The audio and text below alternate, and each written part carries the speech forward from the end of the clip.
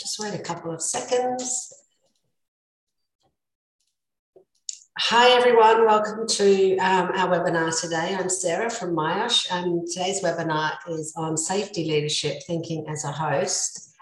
Before I introduce the presenter, I'll just let you know that there's a Q&A panel on your webinar software for asking any questions, which we'll get to hopefully at the end.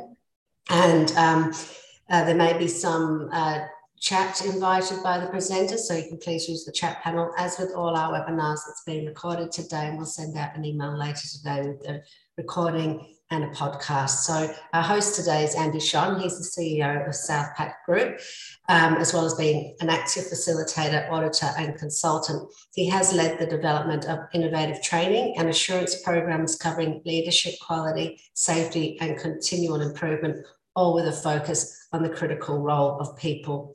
He is a postgraduate of Griffith University Safety Science Innovation Lab in Brisbane, Australia, and is a passionate proponent of cutting-edge leadership concepts and safety science. So over to you, Andy. Thanks for joining us today. Thanks very much, Sarah. And thanks once again for sharing your audience with us and giving us the opportunity to talk today about this theme of safety leadership and thinking as a host. And kind of the real key focus today is on that word thinking as a host. So we're going to explore a little bit about what that might look like, why a host, why might you want to think as a host, and then finally, how does that relate to safety leadership? So I guess first up, what is the current paradigm around what good leadership looks like? Well, leadership is something I've been really interested in for as long as I've been, I guess, in the professional workforce. And all of us can probably reflect on over our time in work. Good leadership, sadly, bad leadership. It seems to be my experience. People generally remember a really bad leader better than sometimes a really good leader. If I was to ask you who's the worst leader you've ever had, I doubt you'd have any problems thinking of them almost immediately. And you could probably give me 3, 4, 7, 10 reasons why they were a bad leader. So it's something we're all, I think, all interested in. And we are all interested in good leadership. So what is the prevailing paradigm around leadership? Well, if you were to do a Google search, you were to scan through LinkedIn, you go through the literature, go through all the most popular books around leadership, the kind of term that seems to come up most often is this kind of idea of the transformational leader. And there's been loads and loads of books written around leadership, which all tend to focus on these kind of, for all intents and purposes, heroic people, whether it's Martin Luther King, or it's Richard Branson, whoever it is, whoever the latest successful business person is, or it's Elon Musk or whoever. There's heroes that get held up and say, okay, these are great leaders. And then what are the things that they do? And for the most part, the most popular ones, the ones that fall into this sort of what are typically considered transformational leaders. I'm not going to go too much into the nuts and bolts of what transformational leadership is all about, but I'm not a massive believer that this is the most appropriate kind of model of leadership to be a kind of promoting, but also trying to get people to take on board. The idea of a transformational leader is that it's almost creating this idea of the all-knowing, all-anticipating, motivating, inspiring leader who's kind of driving performance and driving the organization forward. And if you look at, again, you go through those sources I talked about before, this idea of driving performance is really very common, whether it's in specific aspects, say, for example, safety, or more generally, just driving performance, like as if the leader's behind and they've got this vision and they're aligning everyone and driving them forward. Now, I know, even myself as a leader, a CEO of our group of companies, I don't necessarily want to see myself as a transformational leader who has all the answers and is really quite a heroic character. for me, it doesn't really sit well. And I'm sure there's probably many other people who feel similar. Is this really a realistic expectation?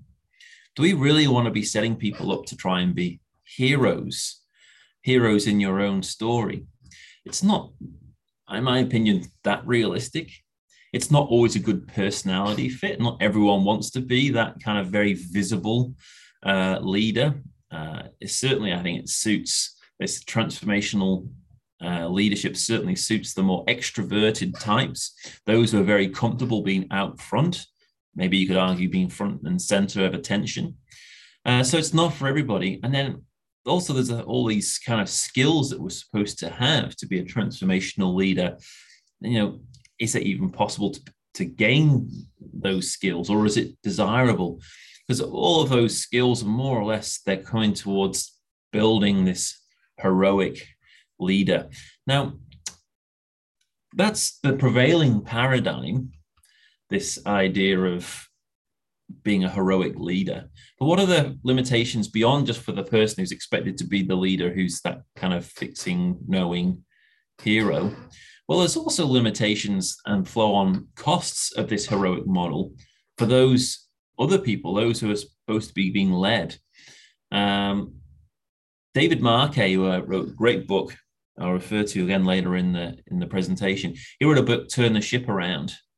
And he kind of talks about the model of leadership and how he turned a hierarchical model on a nuclear submarine on its head. But he made this comment: if you treat people like followers, they'll behave like followers. So that's kind of like an immediate kind of flow-on effect of, well, the leader has got all the answers and going to be driving performance and telling everyone what to do. Well, everyone will more or less fall in line with that model. Or as Daniel Hamadal wrote and picked out in this article here, quoting Hans Monderman, the architect of the shared space traffic solution in Holland: if you treat people like idiots, they'll behave like idiots. So there is a cost associated with this approach, whereby we're looking to leadership to have all the answers and to be the one doing all the thinking. How much space is that leaving for anybody else to do thinking, to have autonomy, to allow for innovation, creativity, and so forth? So most organizations say they want that, but they tend to have a style of leadership which is more directive. Even if it's well-intentioned, it's more leading towards driving performance. What are the alternatives to this more heroic approach to leadership? Well, there are alternatives out there. Some of you, I'm sure many of you will have heard the term servant leadership. So Robert Greenleaf kind of came up with this idea. I said, come up with this idea. I'm sure it was far more ancient than that. But he codified this idea of servant leadership. And it mentions there, a servant leader is servant first. It begins with a natural feeling of wanting to serve and to serve first, which is a great idea. And other authors have built on this idea of leaders being there to serve the people. The military certainly has some ethos that relates to this. But let's just think for a moment in terms of metaphors and what we are saying when we use such metaphors as, for example, a hero leader or a servant leader. See, the implications of the hero leader are reasonably obvious. In those stories, the hero, there tend to be two other groups of people in the story. The villains or the bad guys, and then there's the rescued people or the people who need saving by the hero. I don't think that's a terribly good metaphor for an organization and for leadership in an organization. We've got the heroic leaders saving people from the bad guys or the challenge or the adversity. I'm not sure that's an entirely empowering thought or metaphor to think on. Let's think about the servant leader in that story. If the leader is a servant, what does that make everybody else in the organization? The served, the masters? Are there not times when a servant leader, or put the servant aside, when a leader needs to take charge, needs to make difficult decisions, when maybe times when serving alone isn't enough? So servant leadership has some real interesting ideas, but there are obviously also some other weaknesses or deficiencies to that concept, particularly when we think in terms of metaphors.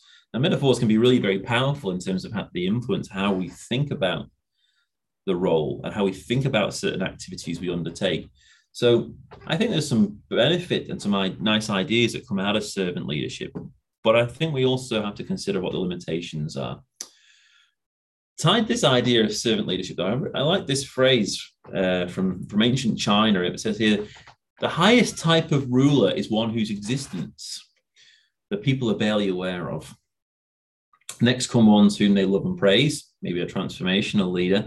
Next comes one whom they fear, and next comes one whom they despise and defy. But isn't it interesting? The highest type of ruler isn't the one who's loved and praised, but the one whose existence the people are barely aware of, i.e., it's not really about the leader. If the leader's doing a good job, it's not about the leader. It's about, well, performance and things going well and so forth. It's not about this adored, heroic leadership. So that goes above and beyond even the heroic. So what's a final, maybe a different perspective again we can add? We've talked about hero leadership. We've just talked a second about servant leadership. Well, a guy by the name of Mark McCurgo in the UK came up with an alternative metaphor. The metaphor of leading as a host.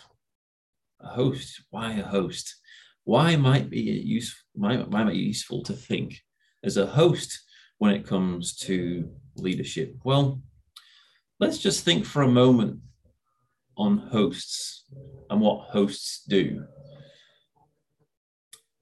What I'd like you to do on the chat feed, which is freely available for you to use on the panel for the webinar,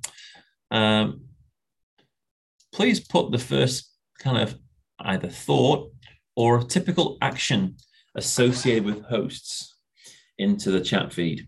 I'm interested to see what you think about hosts and what hosts do.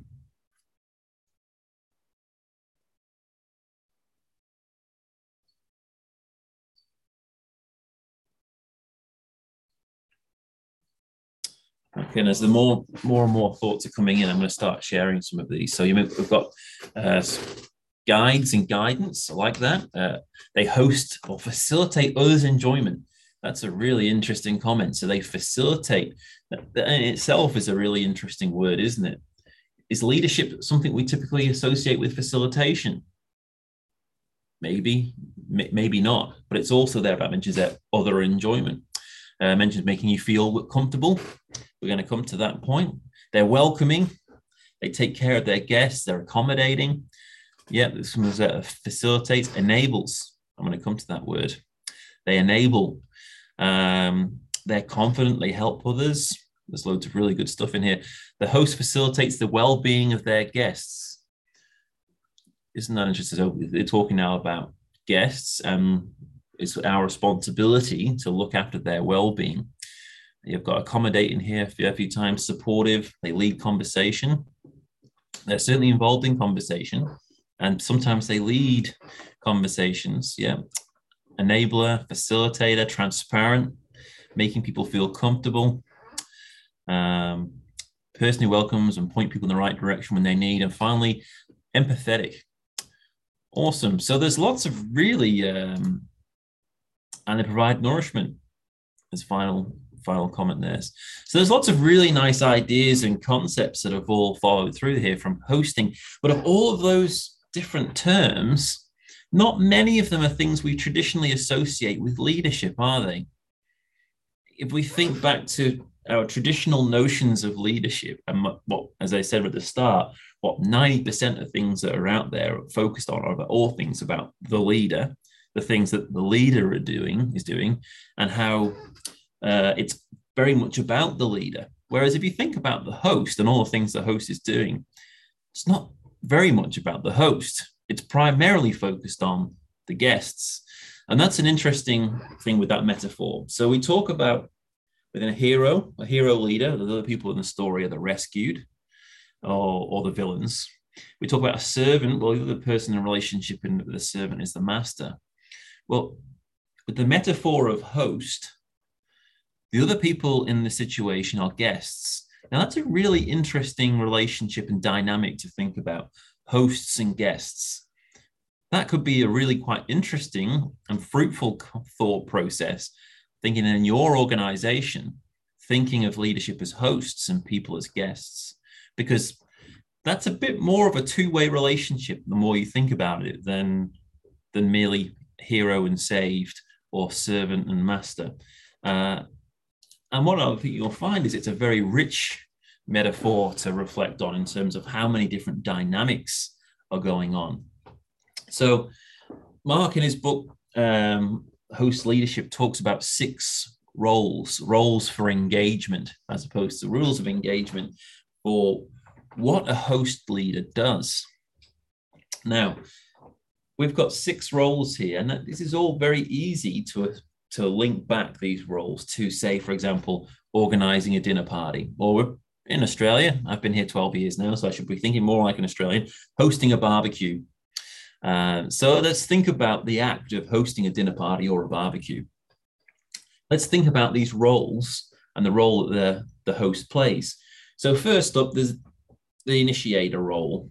So there's the decision that has to be made to, well, I'm going to hold this function. I'm going to have a barbecue. I'm going to have a dinner party, whatever. So there's something can be a bit heroic about being an initiator like that. Certainly, if you think back to your school or college days, the person who was hosting a party was always the hero, right? You wanted to be the person who had a party. So there's the initial role of initiating, setting something up. And the second role then is inviting people in.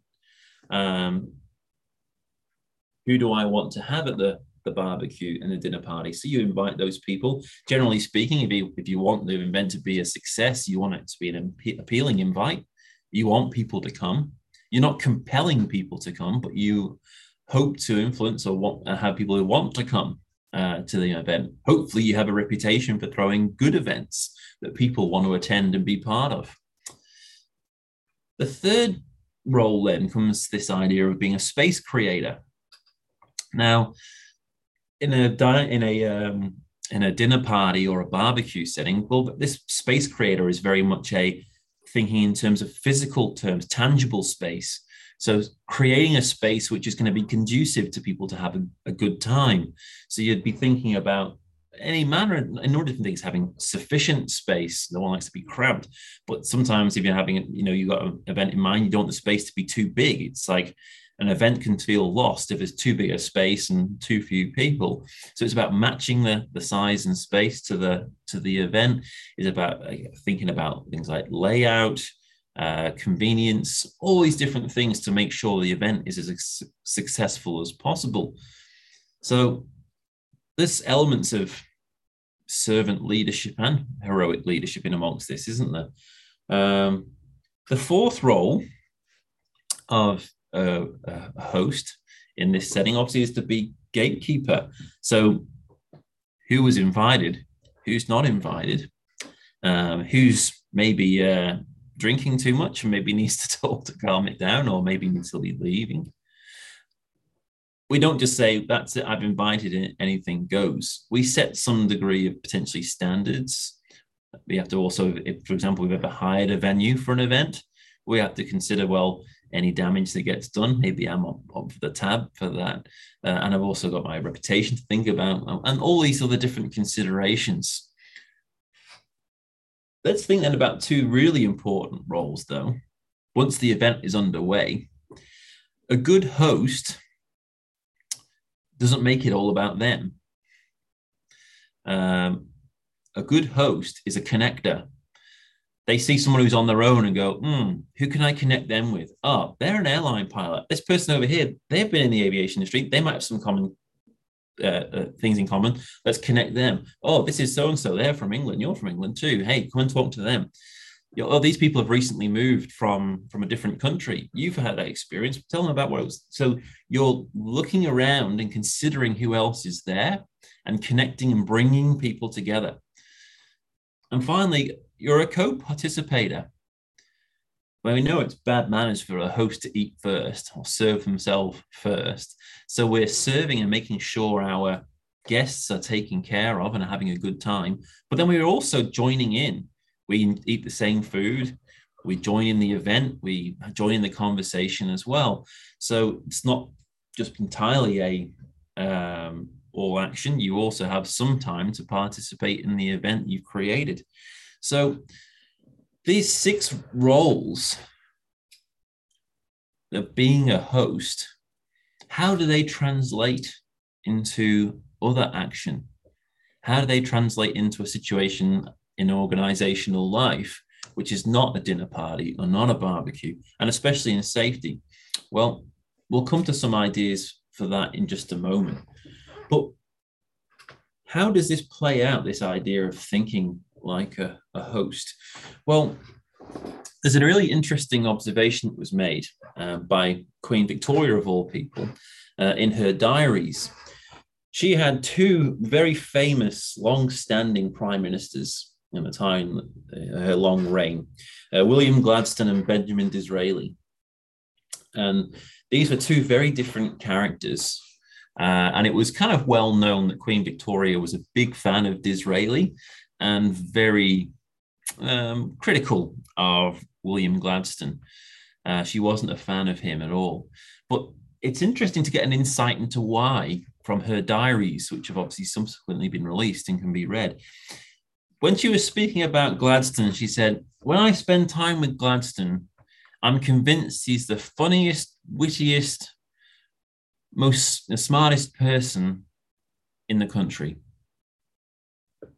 When I spend time with Benjamin Disraeli, I'm convinced I am the funniest, wittiest, smartest person in the country." See, what Victoria was putting her finger on was the fact that for Gladstone, it was all about him. And it was the fact that he was so great and everyone else was convinced of the fact.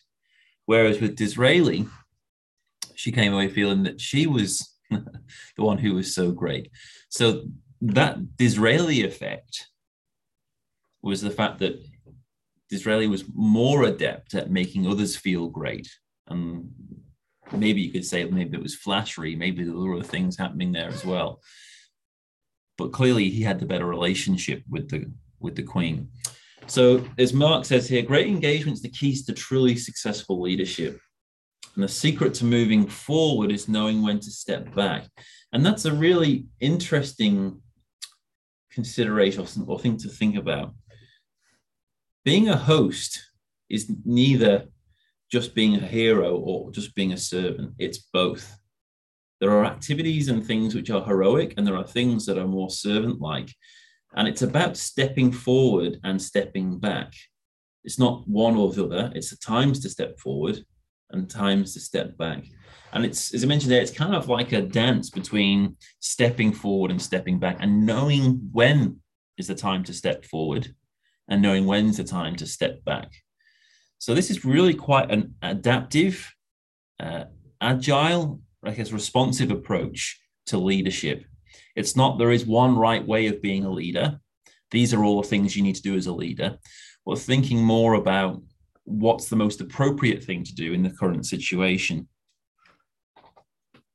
So how does this relate back then to safety leadership, more specifically, or leading in safety? Let's broaden the conversation, leading in an organization.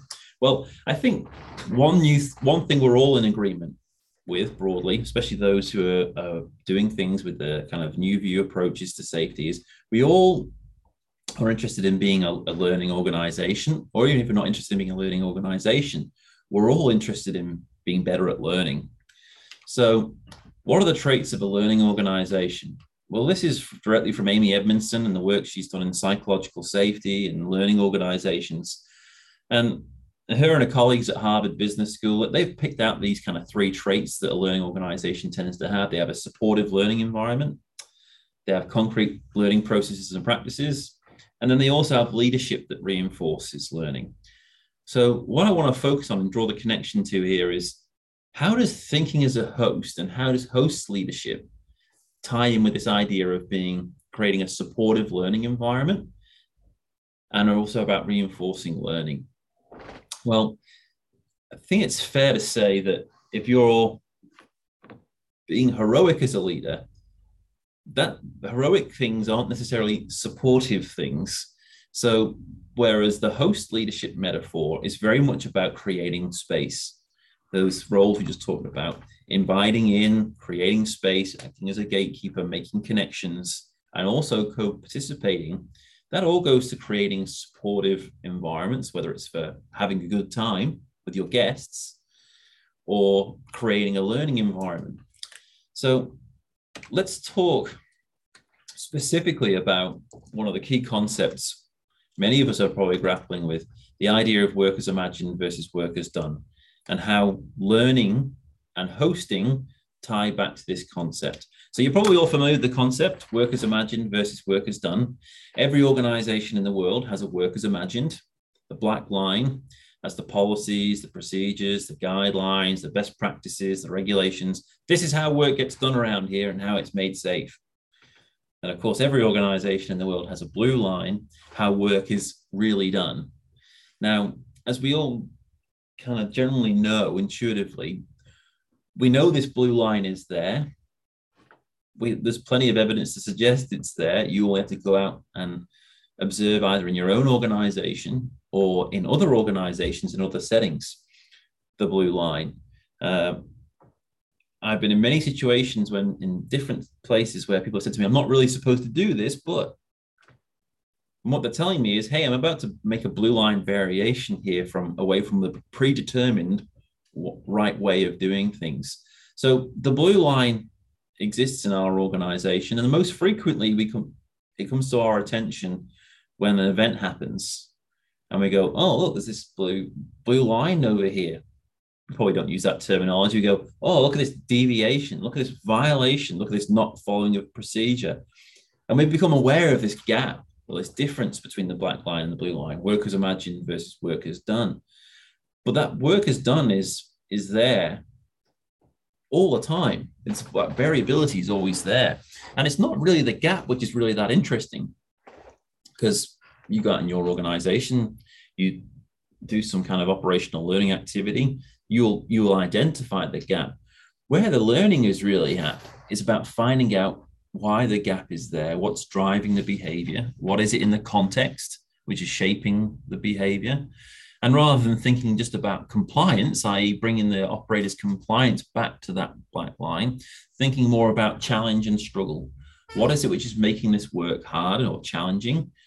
Why is it that this behavior makes sense at a local level? Because there will be reasons, there will be factors. So that is one of the great kind of challenges and one of the great changes which is happening in safety, and particularly for the organizations that we're working with at the moment. They're saying, well, we're a lot more interested in this blue line, both in our safety and assurance practices, whether it's investigations, whether it's learning teams and other things which are focused on everyday learning from normal work, doing that understanding. But it's also about how do we build some of this blue line thinking, this work as done understanding into our safety leadership, whether it's field leadership programs and field site visits, or our more day-to-day interactions as safety leaders. Well, let's go back to these 6 roles. Let's go back to these 6 roles and think how, if you're thinking as a host rather than as a hero, how do we approach that blue line? Now, let's start with the hero approach to safety leadership, which is we go out into the field, we see that blue line variation, that work has done. Maybe someone's not wearing a hard hat, and that's a standard rule on this site. Well, what does that interaction look like? It looks fairly heroic, doesn't it? In terms of, hey, why are you not wearing your hard hat? Get your hard hat on. Hey, glasses, why aren't you wearing your glasses? Other activities may look like a motivational speech about how the safety goals and vision we've set out is achievable and everyone needs to align. And you know the drill. You've seen what some of these field leadership exercises and activities look like, and it may all seem very, well, heroic. How do those things and how do blue line interactions look if we're thinking as a host? Well, I'm not going to think about initiator. I'm going to think about inviter. So we're interested in learning about the blue line, about work as done in our organization. How might the role of inviter as a host be useful to us? Well, how good are we at inviting dissent in our organization? I be willing to challenge our current work as imagined, or the things that we currently do in safety. Be willing to challenge people who are, they see the work is done as the problem, as opposed to a symptom of the problem. How good are we at inviting different perspectives in terms of understanding work as done? How good are we at inviting in workers who do the job and do the work every day into our decision-making processes, or into our ways we develop work as imagined, how we write procedures and policies and so forth? Are we willing to be challenged and challenge others? So that's one way of thinking about that inviter role. Think about space creating. Do we create space for autonomy at a local level? Are we creating psychological space for people to be either creative, innovative, for them to feel some degree of mastery? Or do we take more of a heroic or driven approach, i.e. we're driving performance, we know the right way to do things, and this is the way it needs to be done? Because that doesn't leave much space for people to have pride of workmanship or to feel ownership around the things that they're doing. It might be also worth thinking about things like more physical or tangible activities, things like learning teams. How do we go in terms of creating the space, in terms of time to allow it to happen, thinking in terms of creating that safe space for people to share their ideas and perspectives, and also having a physical space where effective learning teams can be done. So that's something to chew on around the space creator role. What about gatekeeping? Well, this is problem that probably fits more with our traditional thoughts around safety, well, which is still valid. The traditional role of leadership, who do we want in and who do we want out? That's our place to decide. And sometimes not making those decisions, taking a fairly laissez-faire attitude, may actually be completely inappropriate. So of course there are times when we have to step up and maybe be heroic in that gatekeeper role, but ultimately that's primarily to serve everybody else who's still in the organization. So there's a role there for gatekeeping. Connecting. What does safety leadership look like when you're thinking as a connector? Well, I think this idea of connecting people and connecting ideas is really quite powerful. How are we as a safety organization? Are we the connectors, the people who bring people together, who connect people to information or to ideas, the right ideas and right information? Are we bringing in the right people around a problem? Or do we see our role as being to fix the problem and make it go away? Do we feel comfortable bringing the right people into a situation and building those relationships, thinking as a host rather than as thinking as a hero? Then finally, as a co-participator, doing the work, building industrial empathy, as we call it, building that understanding from the perspective of the person doing the work every day. Some organizations do this really very well, where they have their leadership at all levels still get involved in the work and go out and do the work, experience the work, the look, the smell, the feel, what it's about, creating those relationships, but also the understanding of what it takes still to do work every day in our organization. So these are just some limited ways in which thinking as a host can be utilized and can influence and shape not just our thinking, but in turn our actions, the things that we do as leaders in safety. To round out, I really like some of Simon Sinek's work, particularly around his book, Leaders Eat Last, which incorporates some of these ideas of servant leadership, but in a more practical way. So he mentions here, leadership is not about being in charge. So leadership isn't about the leader. Leadership is about taking care of those in your charge. And I think that's a really powerful shift in terms of, and gels really quite nicely with the idea of being a host as a leader rather than a hero. So there are times to step forward and act heroically, and there are times to step back and think more potentially as a servant, but it's not either or, it's an and. And I think that can be quite powerful to think on. For some further inspiration, if you're interested in it, there's 2 books here I would strongly recommend around, these are around leadership more broadly, but have tremendous, I think, application to how we act as safety leaders too. So Mark's book, Host, 6 New Roles of Engagement, talks through this concept and the metaphor of leading as a host in quite great detail. So there's that one. And then David Marquet's Turn the Ship Around. For me, a really, really great book full of really practical tips and ideas, and a really great story too in terms of how you turn the performance around from one of the worst performing vessels in the Navy to one of the best performing, which isn't really even the story. David Marquet goes on to say, well, I could have achieved that in lots of different ways. So that in itself isn't the success. The success is of the 14 officers on that vessel, 7 of them are now captains of their own vessels, which is a tremendous kind of strike rate. 50% of the officers on that ship now having their own. That's way above what will be expected and what will be normal. So this approach that he takes not only about having a tremendous effect on performance now, but actually also creates more leaders, creates more leadership. Now, how is that done? Well, it's through enabling and supporting performance rather than driving performance. And I think that's a big difference between a heroic mindset, driving performance, and host mindset, enabling and supporting performance, removing obstacles, and acting as a good host. So that's just what I wanted to share today.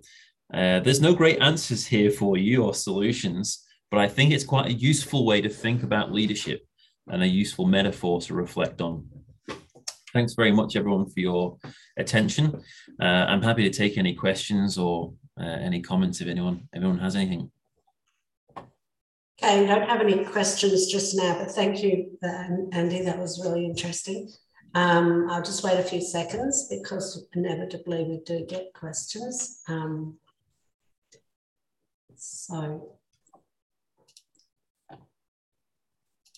Or maybe not.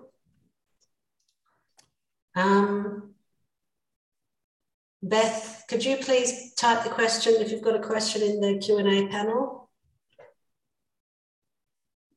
And Katrina has said, thank you, this is great information and I'm excited to share it with my boss. Very thought-provoking, thank you. So if you have a heroic boss, maybe take them the book. There's an interesting comment there from Stephen Carpenter. This requires a unique level of trust and type of ego. Surely it must be binary. You have it or you don't. Yeah, potentially. I think there may be some truth to that. But I think anyone can take on this idea and kind of try and think as a host.